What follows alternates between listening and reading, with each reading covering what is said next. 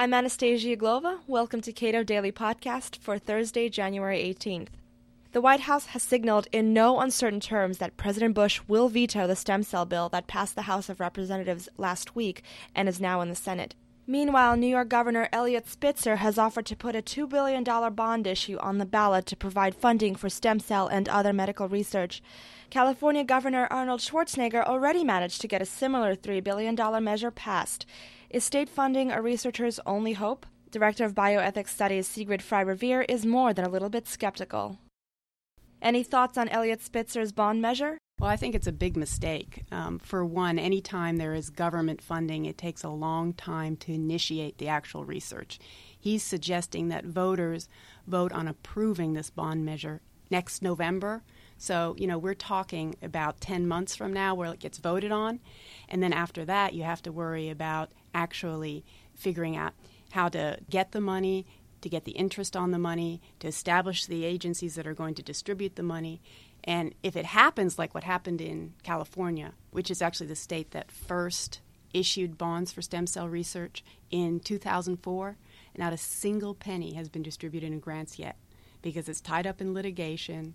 The bonds themselves haven't been issued, and there's just all sorts of administrative problems. So the only research so far that has begun in California is on old research money or on actually loans from the private sector to the state. Why does government funding tend to impede research instead of promoting it?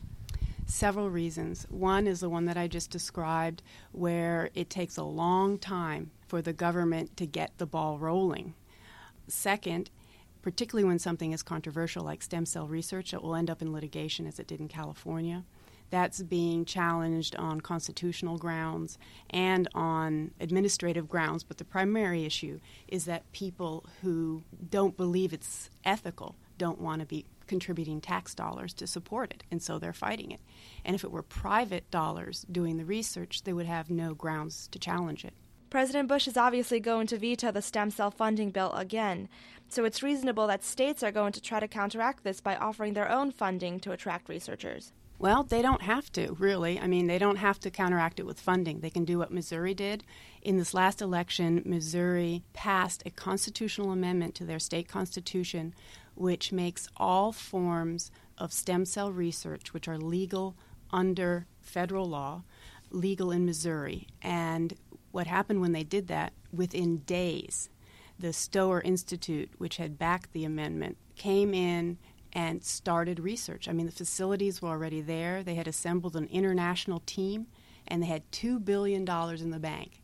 Not a promised bond issue, not taxpayers' dollars, but just straight private funding that's going to go into that research. And it has started. It's not starting after next November's election or 3 years from that when the litigation is done. It's been going on now for 2 months. If that's true, why aren't private companies in New York and California giving out research money now? What are they waiting for? Actually, a lot of them are giving research dollars already. Harvard has more research grants for stem cell research than NIH does, and it's all private money. The issue really is if someone is giving out a handout or if someone can argue for a handout, why not take it? So if you can get government money, it's easy money. They don't have to raise it. They don't have to dip into their own pockets to get it. And it's another source of funding, which if they can get it, it's easy money. So that's why they're trying for it. Is a federal ban on stem cell research possible?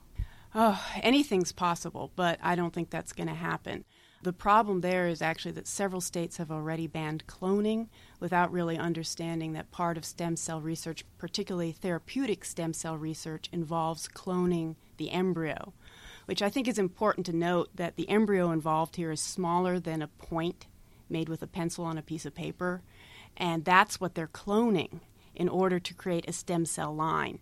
And so when some states prohibit cloning, they might be prohibiting embryonic stem cell research at the same time.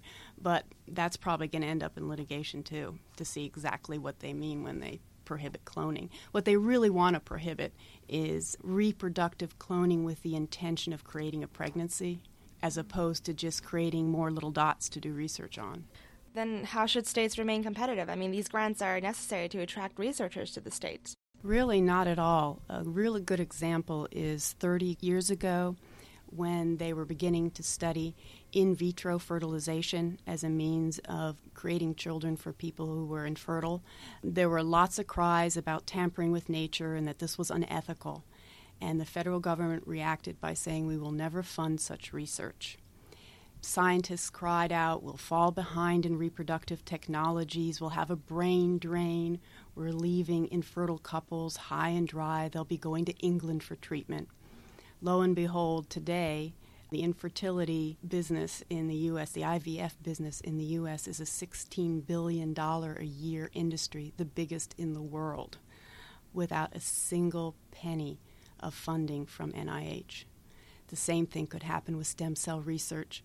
We don't need to be paying the research and development costs for large biotech companies. What you're doing is you're taking the riskiest part of the business and having the taxpayer bear that burden instead of the people investing in it. So you're essentially doing the research and development for those companies who then will earn billions of dollars once they have the actual products or their actual treatments. So you're creating a situation where you're subsidizing the biotech companies. And as what happened with in vitro fertilization, there's no need to do that. If it's worth investing in, they'll invest in it. And you can't tell me that treating infertile couples is less worth investing in than curing diabetes or cancer. If you enjoyed this program, consider subscribing to Cato Audio, a dynamic 60-minute monthly recording that brings you inside the Cato Institute for highlights from exceptional, one-of-a-kind lectures and events on key issues of the day presented by nationally known scholars, authors, and political leaders. Cato Audio is available on our website as well as on iTunes and Audible.com.